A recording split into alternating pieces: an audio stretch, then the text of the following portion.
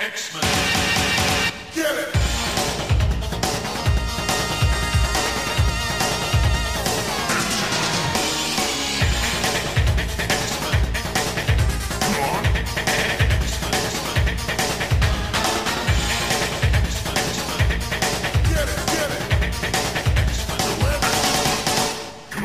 Hey everyone, and welcome to another cool episode of Battle of the Atom. This is your weekly X-Men podcast where we rank every X-Men story from hot to not. I'm Adam. And I'm the bad boy of X-Men podcasting, Zach Jenkins. How we doing, Adam?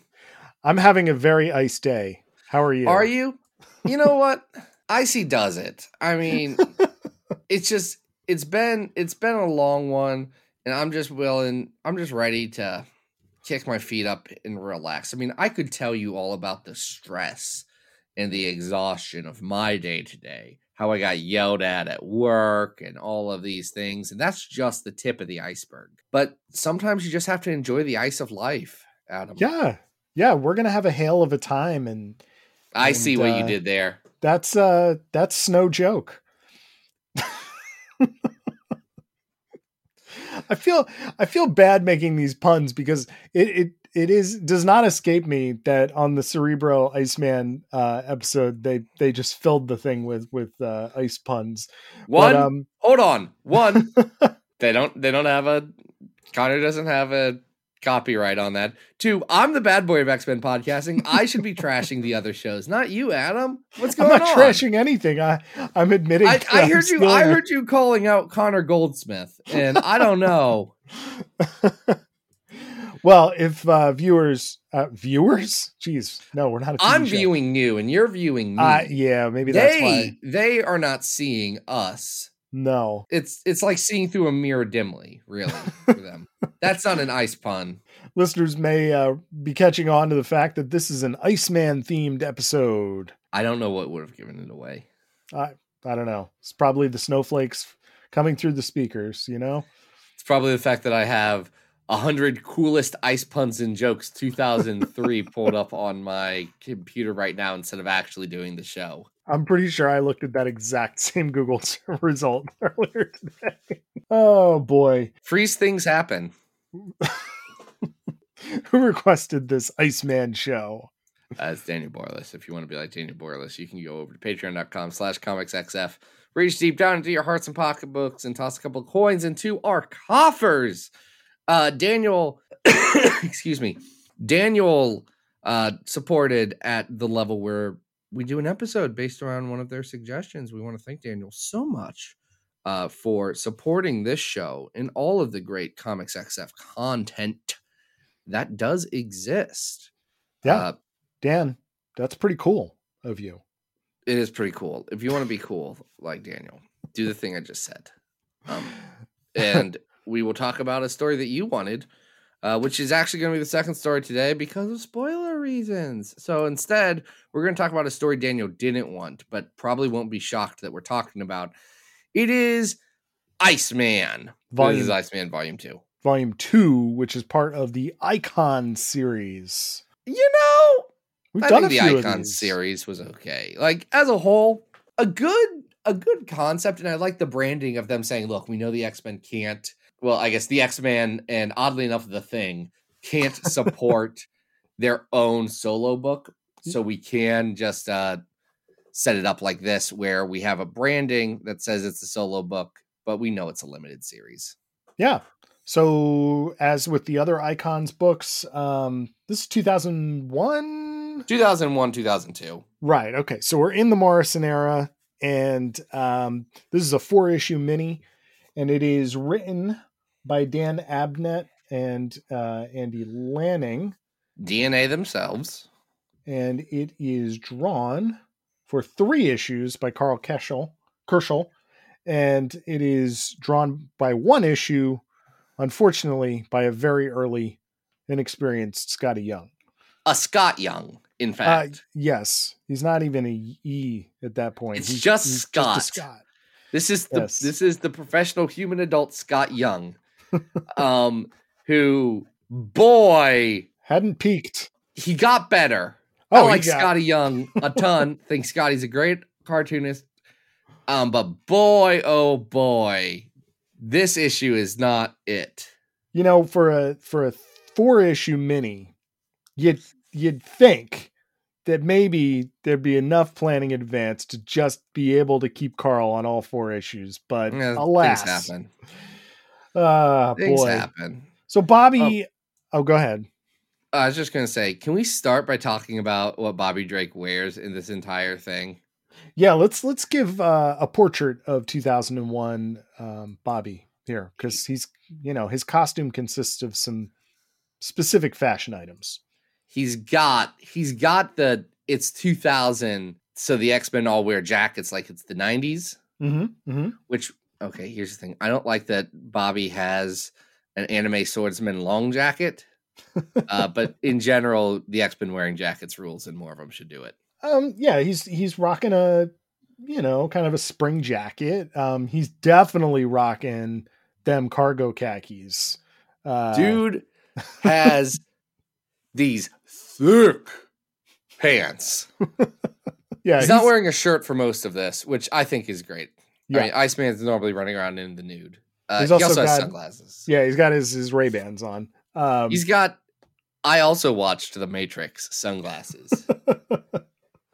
So Bobby has disappeared from the X Mansion without really telling anybody where he's going. And he's actually headed to Hong Kong because he has received a phone call from a specific ex from his past. And Bobby's exes will be part of this episode. But in this particular case, it's just singular. And that is Opal Tanaka has returned into Bobby's life. Adam, do you like Opal Tanaka, or do you have just have fond memories of issues of X Factor that aren't actually that great, all things considered, but are fun and you do enjoy them? I love X Factor Opal Tanaka, and I really wish that there had been more time to do more interesting things with her. Where this character goes after the original Simonson X Factor is no good. I don't like it. Well, wait, hold on. The Samurai or the Cyberrai, that was firmly in the Simonson X Factor. Oh, no, that's fine with me. I have no issues with Cyberrai. In fact, you have no issues with Cyberrai. I have come on, man. Handful. I have several issues with Cyberrai. They starting are with cyber it's weird. samurai. Okay, listen. I think it's weird that they introduce an Asian character and then in X-Men tradition immediately say, also, we got ninja stuff involved.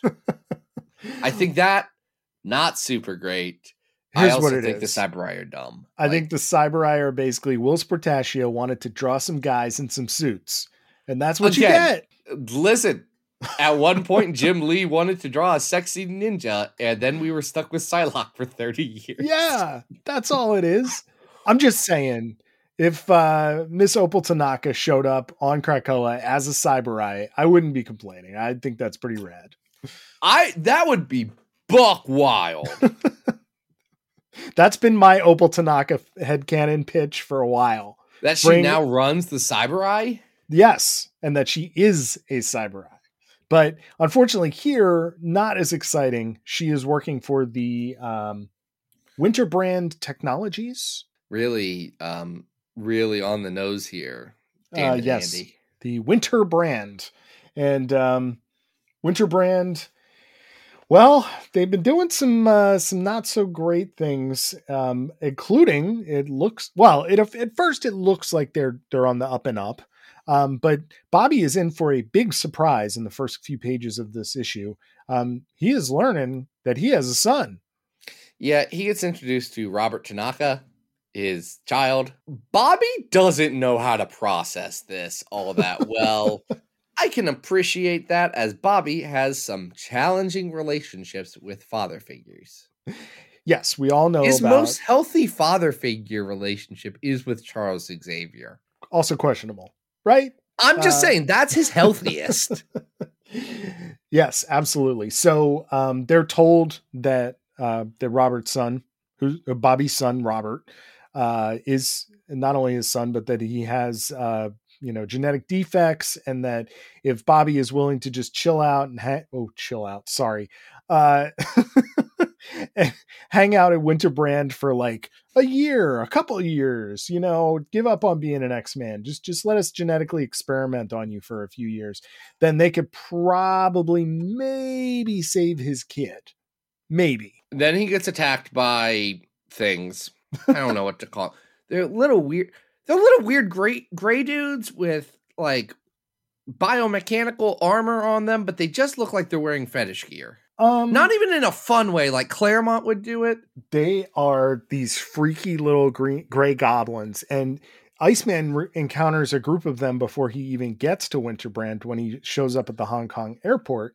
But they continue to attack him, and they come in all shapes and sizes, but all of them do kind of appear to be kids. Some of them have tentacles. Some of them have some of them are bigger than others, but they're just these creepy little alien kind of things. They're these little weird dudes. They're the Augmen. They're augmented. They are the Augmen, but they're little kids. They're more like the Aug kids. They attack a shanty town that Iceman ends up in, meets this guy named Fodog. Fodog! Actually, I kind of like Fodog's design. I like the fact that you can't see his face when he's wearing the the Chinese guardian dog kind of helmet. Fodog is Eddie Murphy from Mulan. That is what he is. He is he is literally the incarnation of a guardian statue outside of a temple, which that's who Mushu is, but he's Fodog. And I just love his design. He's so much fun. He's an old Chinese guy that lives in the shantytown, has been his protector for years, but hasn't had to do anything for a while because no one was messing with it. And now he's just really annoyed to have to do his job. Well, he's annoyed because at the end of the first issue, Iceman has basically frozen a huge chunk of this shantytown. And now there's this sort of, I guess he encased himself in this little pocket of energy. The coolest thing about Fodog is that he has the ability to kind of walk through, he can teleport from place to place, but he does so by, it's interesting. If you follow the Scotty Young issue, he does it by his mark, which is kind of like just a kanji that is on the wall, like a I guess kanji is Japanese, but a Chinese character on a wall. In the fourth issue, Fodog travels by a small statue of the dog. So it kind of depends on the artist's interpretation of the script, but I just love the idea that he's like a graffiti teleporter. That's a fun idea. It's interesting. I think Fodog's a cool concept. I'd like to see. I wouldn't be upset if I was reading a comic and somebody wanted to bring back Fodog. There is something appealing there that I can't put my finger on in a way that I think a lot of characters that get introduced for a miniseries don't have that kind of energy. What doesn't have energy is the plot of this, because we get this stuff in the first issue about Robert Tanaka and these weird little guys attacking Iceman, and then nothing happens for 3 issues. Well, and we alluded to this before, but the third issue is essentially just a very, very green Scotty Young, clearly does not have the talents that he does when he reaches his peak. And it's basically just the Augmen chasing Fodog and Iceman for 22 pages.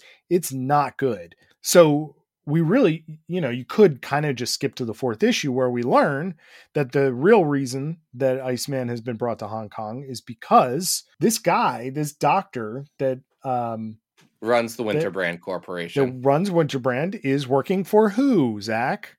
Someone bad. I forget. John Sublime. Oh, yeah, he is. That's right. He's working for John Sublime. So it's a weird human thing. I forgot. Again, this is a very boring story.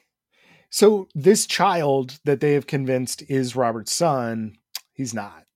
He's not. Opal lets him know at the end, this wasn't really your kid. Yeah. I did a bad thing. Yeah. It's on me. Yep. And these augmen that that this company has been experimenting on essentially is sort of a proto version of, instead of the human, this is a way for humans to literally become mutants. Yeah, it's Hovanovissimo stuff. Yes, Or absolutely. Homonivismo. Yep. It's growing that just with technology and stuff. They need Iceman's mutant ice DNA body thing for science reasons. Sure. Okay. It's all made up nonsense. Iceman saves the day. He leaves. He's mad at Opal. One of the last things she says is Robert wasn't really your kid. And he said, I know, and I still would have stayed. I don't feel like reading these 4 issues, you get a good insight into Bobby Drake as a character. Well, because so much of the time is spent with being chased around by the little critters. There's not a lot of time for character growth. The most emotional scenes happen. There's maybe 3 of them, and it's usually it's the beginning, the end, and then I think there's another scene where they're all at Hopal's apartment at one point. But again, it's all in service of these like chase and fight scenes, and then that 3rd issue is just really bad. Listen, if you're going to do an action comic, and I like action comics, 1, the action has to be good. 2, the art, like, you got to really have strong artists. And, I mean, Carl Kerschel and Scotty Young are artists that today, I would, if someone said, hey, here's 20 pages of action from these guys, I'd say, yeah, let's go. Yeah. I also think it's weird that if you're going to do a solo series for a character like an X-Men character who's nominally a team character, maybe you should focus on them as an individual instead of putting them as the generic lead in a action comic. It is interesting that Iceman is not explored as a character that much. It's a single beat. It's this idea of Bobby being tricked into thinking that he's a father. And having to accept responsibility. Right. And, you know, it's an interesting character beat. However, it's something that you could see happening in like a single issue as opposed to a 4-issue miniseries. Would you agree? Yeah. You didn't need all this. Yeah. Like there's not enough here to really substantiate an entire miniseries. So I think Kerschel does a pretty good job, honestly, with the script, especially in comparison with that 3rd issue. You miss that consistency. But you're right. You know, it's not like the most dynamic, exciting thing in the planet. But I think a lot of it's just not served by a script that doesn't offer a lot of depth. It's a bad combination of everything. No one is doing what they should. It's not a super story, but you know what? That's part of what our task is, Adam. Yeah, we rank stuff from hot to cold. Best to worst, buddy. All from top to bottom, every angle you go about it. We have ranked 753 X-Men stories, the best of which being the House of X Powers of 10, the 100th best being X Factor 1 through 6, The Longest Night. The next 200th best being Wolverine and the X-Men, that pregnant brood story. Man, please, can we start talking about some good comics soon? Number 300 on our list is Spider-Man Perceptions. Number 400 is Uncanny X-Men Quarantine. Number 500 is the X-Men Operation Zero Tolerance. Number 600 is Magneto War. Number 700, Phoenix Endsong. And number 753, on the road to 800, is Uncanny X-Men The Draco. Yeah. Adam, this is not a comic where Iceman is threatened to be reconstituted with Havoc's piss. So I do think it's better than the Draco. Here's the thing, that joke is pretty funny, actually. It is really funny. The Draco is terrible. That joke is funny. Chuck, I don't know if it's not funny. It's funny because we can laugh at it that it was published in an X-Men comic. Is it funny while I'm reading that story? Absolutely not. No, because you're in pain while you're reading the story, and you're like, why are you doing bits about piss, Chuck Austin? Yeah. I want to say that we are probably towards the bottom of the 500s here. Like, this isn't, I don't know if this is as bad as something like the Trial of Juggernaut. Here's where I'm at. So at number 496, we have Iceman Volume 3 thawing out the first 3 issues of the Scenic Race run, which are flawed. Yeah, but that's still way better than this. It is. We have Iceman Volume 1 at $6.25. A comic that a lot of people like. I don't, and I don't think you do. I'm mixed on it. Definitely has some fun stuff in it, but I think this is better than that. Okay, so you have The Trial of Juggernaut at $6.05. I think Trial of Juggernaut's better. Okay. So 606 is Wolverine Badrock. I think Wolverine Badrock's better. But I think this is probably better than Apocalypse versus Dracula at 608, no? This is both better. You just highlighted Poptopia at 611. This is better than Poptopia. Better, I think better than Apocalypse versus Dracula. Oh, weird thing. You know how I'm a Marvel Snap guy now? Yeah.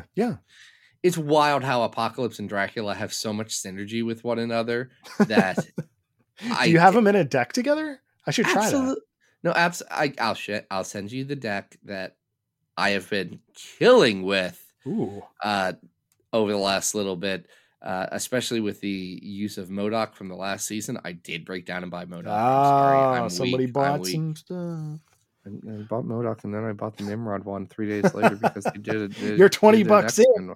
I'm $20 into this game that I have been playing for 6 months. Still $0 in. I'm very proud of that. I'm proud of you. I'm so proud of you, but you have to understand, Adam, they had my little pink boy. Yeah. They had my little pink Nimrod boy, and I'm looking at a picture of Nimrod that Matt Horick drew for me that's sitting up in my office, and I'm like, I do love that boy. If folks have not played Snap in a while and haven't given it a shot, X-Men fans might be delighted to know that there is currently an X-Men themed Days of Future Past season on Snap for this month. So, and what I love about it is all the other seasons have seemed to be media tie-ins to something or another. Not this. I guess the Kazar season wasn't really either, but this is just them being like, y'all, we wanted to do an X-Men one. Yeah, 100%. We got 100%. Master Mold in this. We got Nimrod, Kitty Pryde. And then they threw in who am I thinking of? What's her name? From Deadpool. Negasonic Teenage Warhead. Yeah. Negasonic Teenage Warhead from Grant Morrison's new X-Men. Thank you very much. Yeah, but she's designed like she is in the movie. Like she is in the comics nowadays. Yeah, I guess that's true too. Hey, Cullen Bunn did that. Is this our new 607? Actually, do you like this better than the X-Men Decimation stuff that Milligan did? With the Leper Queen? Yeah, maybe I do like this better. All right, this could be our 607. Yeah, I think look at me arguing this bad story up a notch because I don't care for the Leper Queen. This is 607. It's Iceman Volume 2. Fantastic. I think we have better stories on the horizon here, though, Zach. We're going to go. We absolutely have better story on the horizon. Up the ice slide, you know? That's an incredibly difficult thing to do. Have you tried? Ice is so slippery. And it's, you know what else is about ice that they don't really tell you? It melts. Adam? I was going to say it's deadly. Oh. Because we are talking about Astonishing X-Men 62 to 65 by Marjorie Liu and Gabriel Hernandez Volta. Yes. This is, it doesn't have a title. It's the Dark Iceman story. And it rules is the thing. Walta's here, man. Let's get Gabriel Hernandez Volta. I don't know why you're doing a dumb trucker zombie book with Jeff Lemire. I do understand because Sentinel was actually really good, or Sentient was really good. But Gabriel Hernandez Volta's on here, and boy, oh boy, do I love that art. Love Walta. We've talked at length about how much we enjoy Walta's art. Can we talk about one of the most important things that has nothing to do with Iceman that I totally had blanked on, and then I'm reading this and I'm like, oh, that's where they came from. Are you talking about Gambit's Cats? This is the first appearance of Gambit's Cats. Great. Love it. Marjorie Liu, pretty good. Hey, you know Marjorie Liu wrote an X-Men prose novel at one point? Really? I don't know that. What's it called? Hold on. I'm trying to remember what the name of the novel is. Oh, yeah. Marjorie Liu wrote an X-Men novel at one point called X-Men Dark Mirror. Ooh. Jean Grey discovers she's been stripped of her telekinetic powers and is trapped in someone else's body. So are Cyclops, Wolverine, Rogue, and Nightcrawler. Their minds are held hostage within the body of strangers. I would read that. That sounds fun.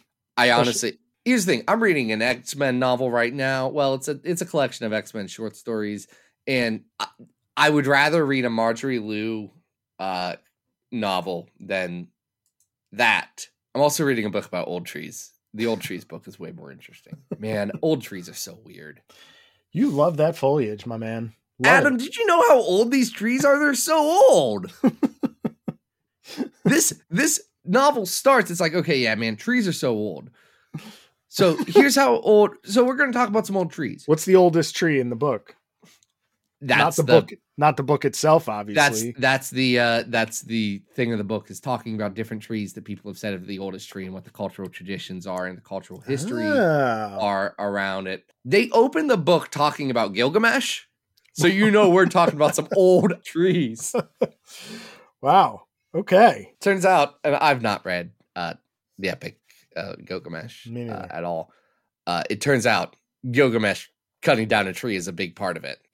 Good for Gilgamesh. I'm excited to hear more about your tree adventures, Zach. What were we talking about? Oh, Marjorie Liu. Marjorie Liu's great. Yeah.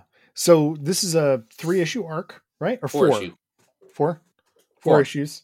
And this is directly after this crew of X-Men have gotten back from the Age of Apocalypse. And it's back from a event you may be familiar with called Extermination. Yes. So, the O5 have just gone back in time, and Cyclops is back from the dead. Not that Extermination. Right. Oh. They shouldn't name two different events the same thing. Yeah, it is, whatever. This Extermination is a crossover between the Greg Pak Extreme X-Men, which was an Exiles book, and the David Latham Age of Apocalypse book, which is the book about William Stryker and his humans in the Age of Apocalypse. They're actually like, mutants suck, let's kill them. Yep. And you can't argue with them in that book, because all of these terrible people, you're like, oh yeah, but Apocalypse is doing hella genocide. Yeah. So unfortunately, this is causing a major problem for one Iceman here. Because do you know what he got during that adventure? I believe he unfortunately got implanted with an apocalypse seed? A celestial death seed. Yeah, not great. You remember, Adam, you of course remember the Dark Angel saga? I do. And how they had to get the celestial life seed? I do. To restore Warren. Well, this is a death seed. It's the opposite of a life seed. Makes sense. It's what turned Warren into death. And Gambit into death, which they bring up several times in this. Yeah, because our team here is basically Bobby, Gambit, Kitty Pryde, Warbird, and Wolverine. And Wolverine. Sure. Thor also. Oh, yes, Thor is in this story. Thor, the ally. And Thor. So the first issue has this great vignette with it's almost like an SNL skit. Bobby is visited by Polaris, who is so excited to get back together with Bobby, and Bobby's just really reconnect. Yeah, Bobby's like, I didn't call you. Who comes in the door next? Opal Tanaka and Robert Jr. Shadowcat is also. This is during the time when Kitty Pryde and Iceman were bearding each other. Right. But who comes in after Opal Tanaka, Adam? Annie, Nurse Annie. Annie Gazakanian does show up.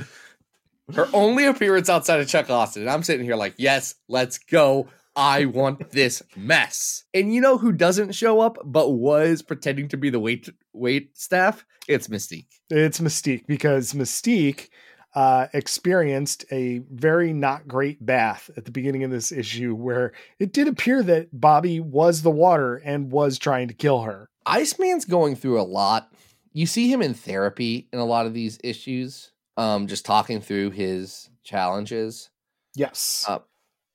And then Iceman goes a little off the rails and does cause an eternal winter. I want to get into this, but just a quick pause on the global climate change apocalypse that occurs in these issues. Mystique does warn everybody. She does show up, give Gambit kittens, and be like, just so you know, I'm pointing this gun at your head so that you realize that Bobby is not right. You got to do something about him.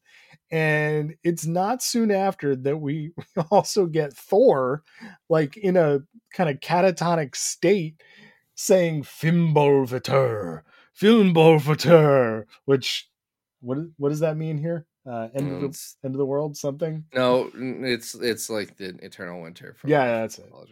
That's it. It's not good. The world is already starting to experience blizzard-like conditions literally everywhere on Earth, and it only escalates. I mean, the number of people that Bobby must kill in this arc is insane. It's Robert Drake is culpable for the destruction of a lot of lives during this weird time.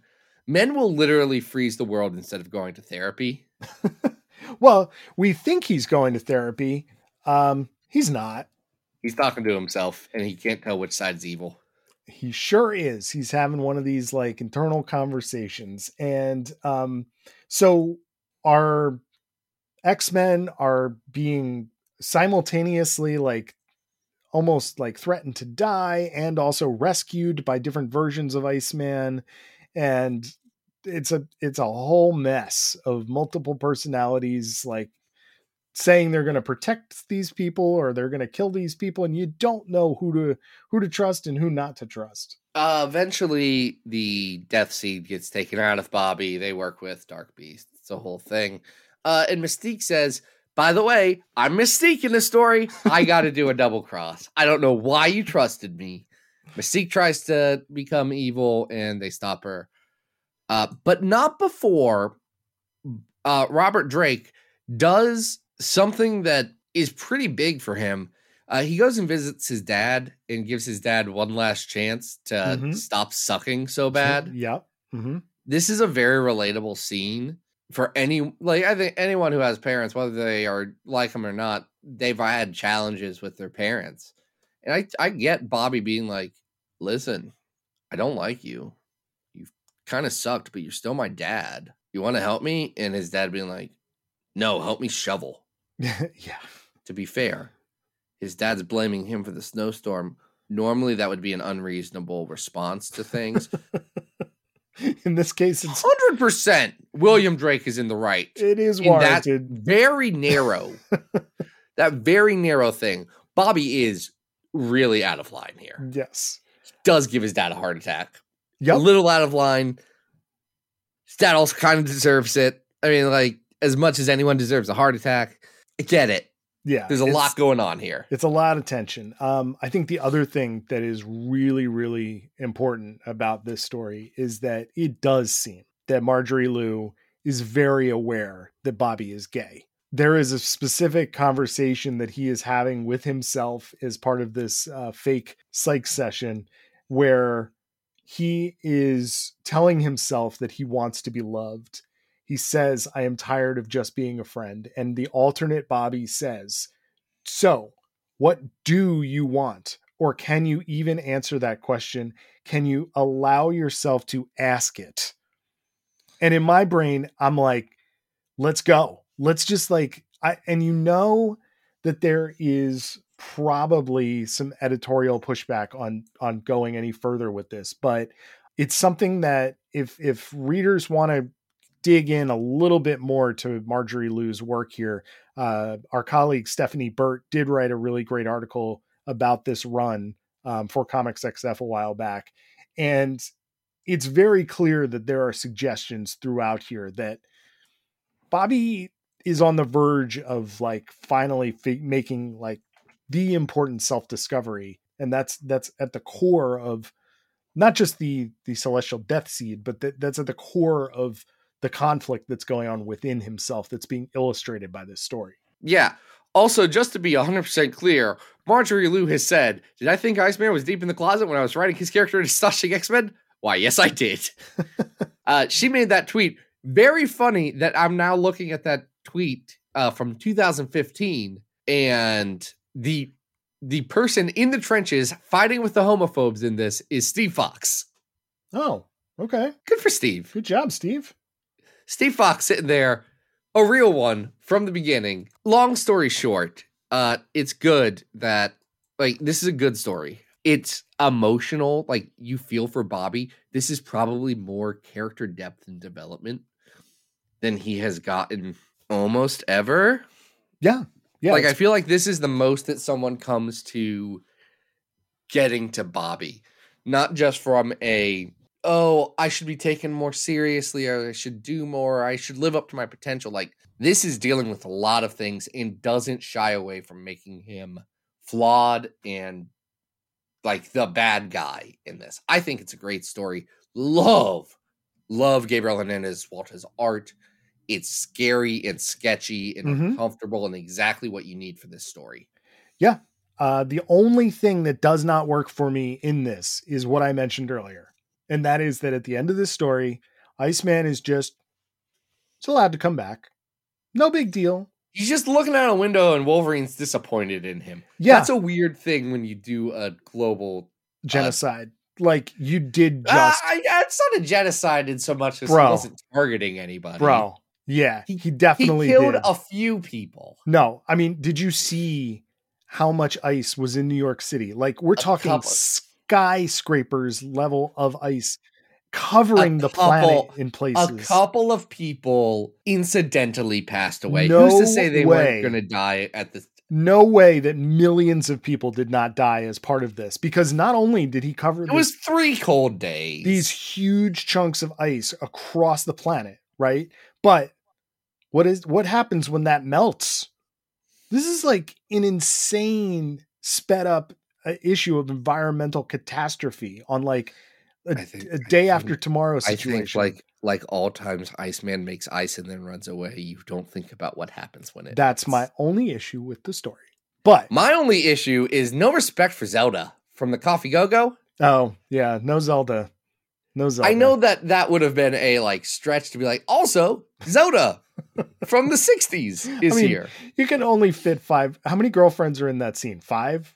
A lot. Right? It's Mystique, Kitty, if Annie Opal. Gazakanian walked in with Zelda, yeah, that would have been... You could have fit it in, because that would have given both of them the exact same amount of things that happened with Annie Gazakanian in this story. But I agree with you. I love this. And if we were just a podcast that ranked Iceman stories, I think there are some of those latter Scenic Grace stories that really get into him and hit a stride. But this is like the best kind of action adventure Iceman centric story. I think this is my favorite thing from the Marjorie Liu run. I think it's fantastic. I've thought it's been great since Jump Street. Yeah. I think it's fantastic. At 106, we have Uncanny X-Men Early Frost. I think this is better than Early Frost. I agree. I think this is probably this is a top 100. I think this is a top 100. I do. This is pretty good. I'm just looking up the list to see how far I would go. I'm looking. There's some stuff I like, some stuff that I don't think this, for me, this doesn't get as high as like number 55 is Chamber from the Icon series. No. It's not as good as that arc with the good speech from All New X-Men. Nope. This is not better than Storm and Eliana Magic at 71. I like the art. I'm notoriously not the world's biggest fan of Storm and Eliana Magic. Okay. I do think you have Morlocks by Jeff Johns highlighted. I think this is better than Morlocks. Okay. All right. I don't think... That's at 79 right now. This is better than the Global Economics issue of X-Men Volume 5, though. Look at us. We solved it right now with our new 79. Yeah. For folks who maybe missed this, definitely go check it out. I think it's great. Yeah, this is like a real good one. Yeah. Yeah. So we've got one more Iceman story, but it also has some other stories in it because this is an anthology issue. This is. It's wild that there's an anthology, but I am here for it. It is Bizarre Adventures 27.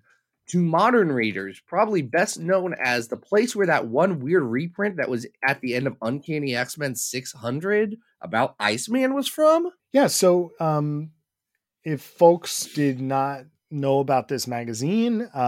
It was a black and white, large format, and, you know, had a variety of different stories. And this one specifically focuses on 3 X-Men stories.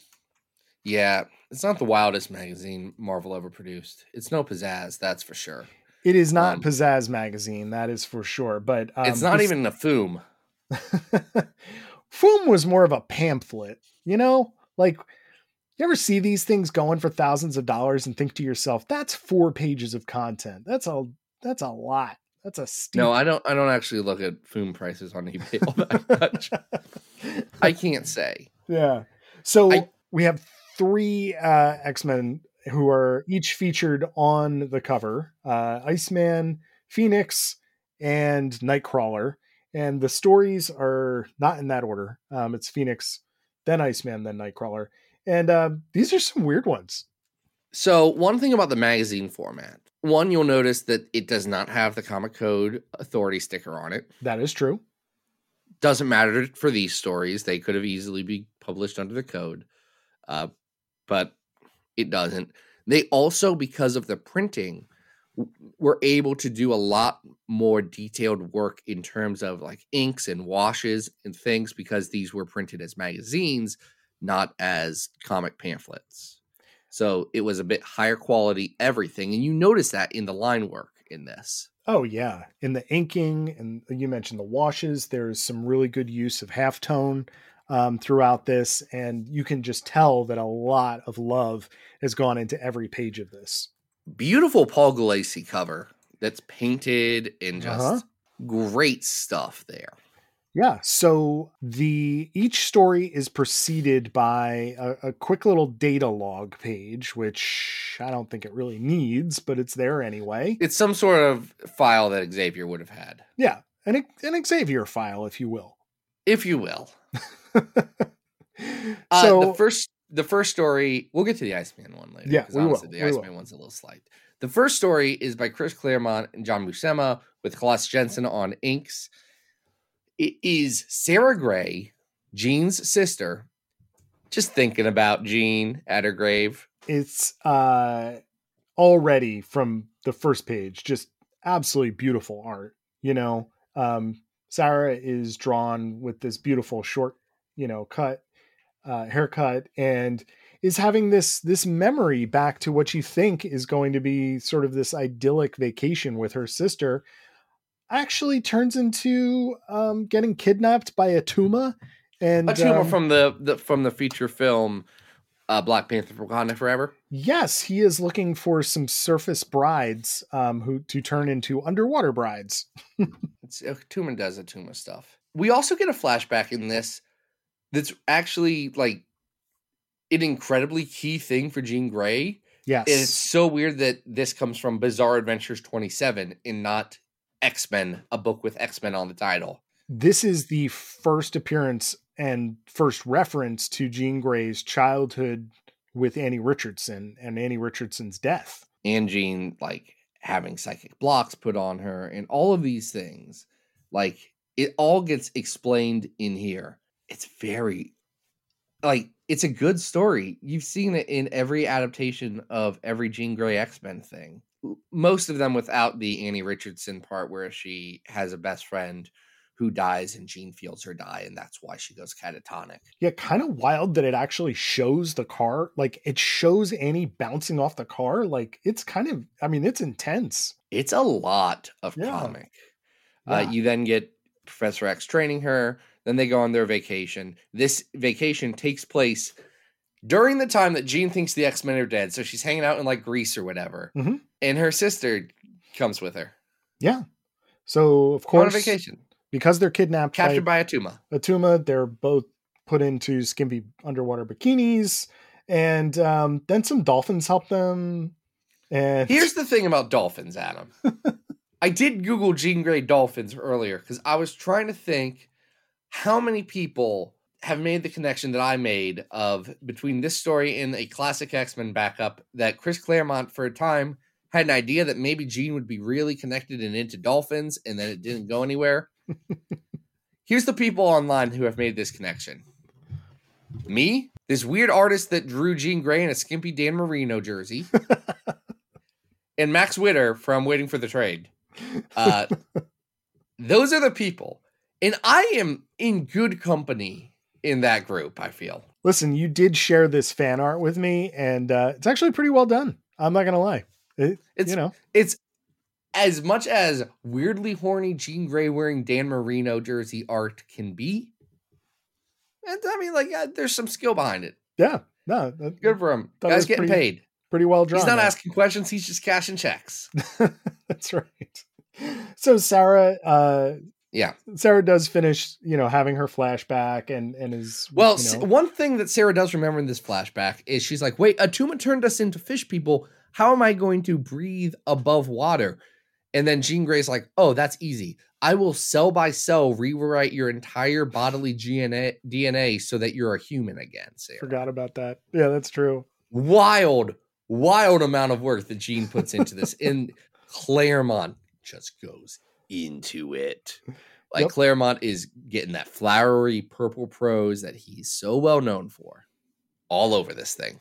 It's a really nice story. The underwater adventure stuff is really goofy and silly, but as all three of these are, they do feel akin to a classic X-Men backup story, right? They have that sort of, weird, not simultaneously unimportant and also they also have very key parts of continuity mixed into them. It's wild. I like that one.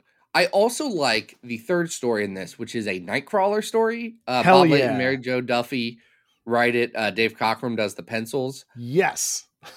It's a lead into the Nightcrawler solo series. 100%. I love this. I mean, how much we love the Nightcrawler miniseries, and it's great. This is it. I don't know if they do a trade of that, but they should include this in it because it's in the same spirit. Here's all of the great things that happen in the Nightcrawler story. He tries to go to Poughkeepsie, where he finds out that the Vanisher has been half stuck in Dark Force due to something with the Champions that the book is as uninterested in as we are. They don't explain that at all. It doesn't matter. Something happened in the Champions. You didn't read it. We didn't read it. Vanisher stuck in Dark Force. Got it. Good. Yeah. Nightcrawler does some teleporting, and oops, they go through a weird dimensional change, and they do weird. We're in multiple dimensions. What's going on? Anyway, they end up on an island of Amazonian women who proclaim Nightcrawler as their god. Never, ever happens again in any context. Nightcrawler going to an alternate world and becoming some sort of worshipped man to women. It's so classic Nightcrawler. And yet I'm sitting here good for Kurt. Good for Kurt. He talks about how much he likes the what's it called? Three Musketeers and Errol Flynn movies. He does all of the things you want Nightcrawler to do. The addition of the Vanisher and his sort of goofy portrayal, he looks like a caricature, is a lot of fun. And of course, the reason that these men are there and are being asked to be their king, is so they can be fed to some, gigantic monster or something. It's also the crater known as the Well at the Center of Time. Yes. We also get this great cameo from who is the old lady on the television? Sev. Mm-hmm. Yeah. Who's like a granny knitting on a TV. It's weird. It's real weird. Listen, this is a weird story. I'm not going to lie. I don't fully know what happens. Here's what does happen. Yeah, go ahead. They teleport back, and the Vanisher is naked, and he's embarrassed because the X-Men see him naked. Yeah, and then Nightcrawler is like, yeah, I don't think I'm going to tell you what just happens, and just teleports away. Great. No notes. Yeah. Now, what's great about this is that not only do we have Dave Cockrum on pencils, but it is inked by Ricardo Viamonte, and the inks on this are just out of this world. There's an absolutely gorgeous halftone use on these pages. There's a great 2-page spread where Nightcrawler is on one half of the page and Vanisher's on the other of this 2-page spread, and all of these alternate versions of them are all around them. Some of them are animals, Beautiful. some of them are women. It's just absolutely gorgeous. So this is not only a fun story, but it's also fun to look at. It really is. The last story in here is by Mary Jo Duffy and the incomparable George Perez. Iceman is at, what, Dartmouth? Sure, he's at college. He's specifically at Dartmouth. But he doesn't go to school at the Ivy Leagues. He's, I guess, still going to school wherever he was going to school in California when he was with the Champions. Doesn't matter. I don't know. That's more that we've talked about the Champions in this episode than this entire podcast has before. Yeah. He does start this story by there is a winter carnival going on in the park, and there are all these superhero ice sculptures. And he does begin this story by admiring a nice sculpture of Angel, who happens He's like, to man, Angel's real hot. Anyway, I'm going to go do this adventure. Yeah. Did we cover this when we talked about Uncanny 600? No, we said, over man, it was a weird addition that this is in here, right? Yeah, and it is not much of a story. George Perez art aside, and George's art looks absolutely gorgeous here. Hey, look, George Perez drew it. It looks exactly as good as you think that would be. Yeah, it looks fantastic. And there is a person posing as a professor who stages a robbery of some Hank Pym equipment so that they can go back and later actually steal it. And Iceman stops them. That's it. It's a brief story, and not a lot happens except George Perez gets to draw these beautiful moonlit black and white scenes with snow dotting the page or stars dotting the sky. And it looks very, very pretty. Iceman wraps up the story by destroying, shooting the thing that's about to explode up into the sky, and kind of turns into a little North Star situation. Not the character, like a bright star. Like the North Star is the concept. Yeah, and the story ends with Iceman telling a local policeman, "You'll be hearing a lot from me from now on. Count on it." And the cop saying, "Cocky punk." And that's it. It is weird. So for my money, you get two pretty... Yeah, okay. So Nightcrawler story is out of this world. I absolutely love it. Love it. Jean Grey story is a lot of fun, if only because of the flashback. The flashback within the flashback, which is kind of funny, right? It's Sarah having a flashback about Jean, having a flashback about Jean's youth. And then the Iceman story is just kind of pretty to look at. And that's about it. Like, here's the thing. I spent a while trying to track down these issues because I'd never read them and they weren't available online for ever. Yeah. I have now since tracked them down. You didn't track this down. I bought it for you. Remember? I believe you. I truly don't remember that. Adam, that sounds very ungrateful. I'm a very bad person when it comes to these things. I don't remember who got me things in the past. I found two very good, very cheap copies of this at a New York Comic Con a couple years ago. And I was like, yo, I got on the horn with you. I was like, you want one? You were like, I guess. So yeah, it ended up in I feel like I would have said absolutely, but yes. No, you did. You jumped at the chance. I'm like, oh yeah, I've been looking for that. I haven't y'all, I hadn't been looking that hard. I'm gonna be real. It's just like, this isn't hard to find. It just required a bit of effort. And I didn't want to go through the magazine sections of con boxes because guess what? I don't care that much about Conan the Barbarian. That is the toughest thing. That is my favorite section now to go through, is because that's where you find all the weird odds and ends that don't fit in a regular long box. But that's where I found my copy of the first appearance of the New Mutants. Yeah. Unfortunately, that is also where you're going to run into like 100 bajillion copies of Conan, Vampirella, Cracked, and Mad Magazine. And I'm like, I don't want to read Mad Magazine. Your 40s. You don't read Mad Magazine in your 40s. Anyway, we should try and rank this though. This is an odd bird. It's an odd bird. It's a good bird. It is. It's uneven. The Iceman story is just so nothing. It's just, I would never think about this story again, except for I continue to be confounded that they reprinted it in X-Men 600. Uncanny X-Men 600, because Uncanny X-Men 600 was a big conversation. Like one of the big things that happened in it was a big conversation about Bobby and Bobby about coming out of the closet and doing all this stuff.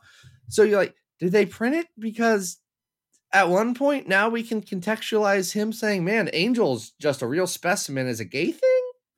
You know, It's such a weird choice. The They could've just decision- not reprinted anything. I know they needed to put something in that book to make it a giant sized issue. And I don't Did know. they? It was already oversized in general. It was, there really was no need to include it, but we're not litigating that right now. So We aren't. We've already. This is worse than 600, by the way, as a What? whole. what's that? Oh, Is yeah. this Where's worse than that? 600? Yeah, it's at 330.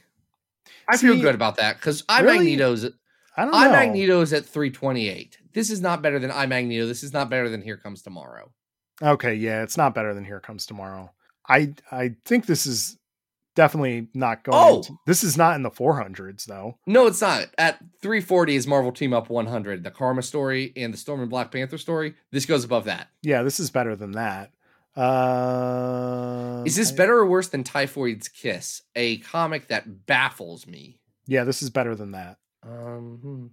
This Better? I is don't. not better than Long Shot at 323. I don't think this is better than X-Force -1 at 334. Oh, see, I do. I think the artistry, especially in that Nightcrawler story, just like it's pretty freaking amazing. Here's my pitch. Yeah.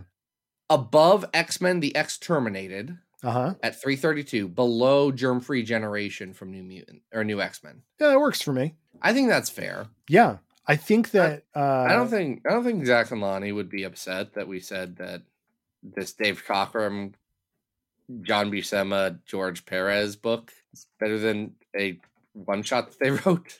yeah. If you have never read these and you are, an X-Men completist, like definitely track these down. These are absolutely beautiful. I think if we're putting it here, it's more just because the stories are a little slight.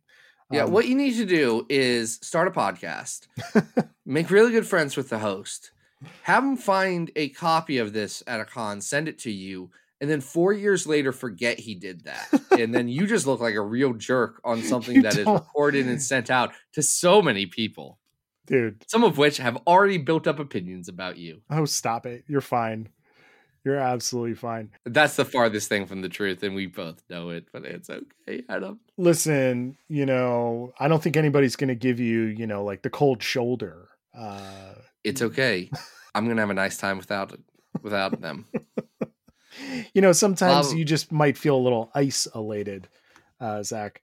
But that was a good one. I want to stop there.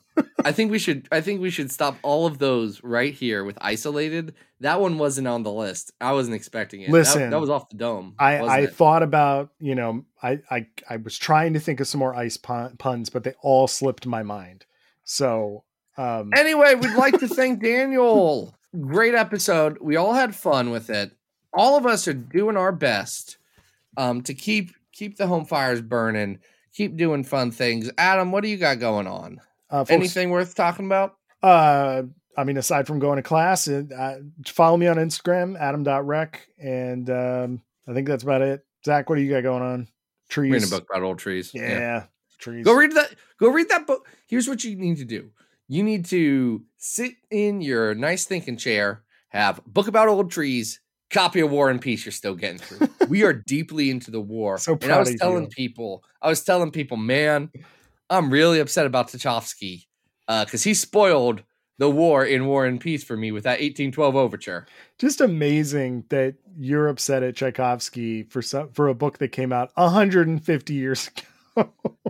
Adam, I don't know if you've seen it. It's a very long book. My copy has over 1,000 pages. It's heavy.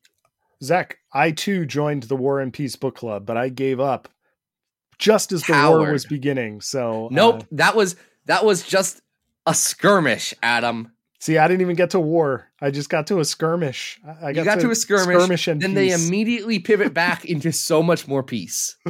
Oh, man. It's great. One day. Adam, I'm telling you, you should read War and Peace. It's delightful. Oh, I'm sure. Just that is not something I'm doing right now. I will get to it. Fair enough. Fair enough. No, you won't, but that's fine. Hey, it's there. I will. Just not right now. Adam, no one Zach, will judge you. I'm going to stop for- you for a second. I had a long argument with you earlier this past week about you watching a 3-hour movie that you refused to. If I refuse to read the book, I'm not even refusing to read the book. I am saying that I will read it at some point when I'm not enrolled in school. I think I've got a pretty good excuse right now. I mean, listen, fair. Folks, one thing you don't know about me, if a movie is over 2 hours long, I'm sitting here like, ugh, I don't know if I want to do that. Zach's putting in like 16 hours on an old tree book, and I'm like, you should watch Tar. And it's an amazing movie. And he's like, yeah, no, that's just too long. That's too Old much. trees. That's too much of my day. I can read Old Tree Book. I read Old Tree Book this morning after I got my kids ready for school. I read Old Tree Book during my lunch break. Love it. I'll read Old Tree Book in my chair after recording this podcast and fall asleep. It's very nice. Those are the times I can read Old Tree Book. Do you know how much of Tar I would have gotten through? I don't know. Not to the ending. I can tell you that. And all my questions were apparently about the ending of Tar. Well, I was. I'm not going to spoil the ending of Tar for other people. No, but I did There was spoil it for you. That's fine. There is a element of the ending that I literally could not believe was in an Oscar-nominated movie, and I had to have it confirmed for me. I think it's amazing and delightful. I will never watch it. It's your loss, Zach. Just as not reading War and Peace is mine. Well, you know, we all make sacrifices in this world. Hey, next week. Yeah, what are we doing next week? We're talking about Legion. You know Legion, right? Oh, yeah. From the X-Men? Sure. Yep. Mm-hmm. He's got the tall hair. Yep. So it's like normal hair is like here-ish. His hair is like here. Yeah. You guys can't see me. My arms are going up. This is not a What I'm visual saying medium. Until then, folks. This has been Battle of the Atom. We hope you survived the experience. Get it!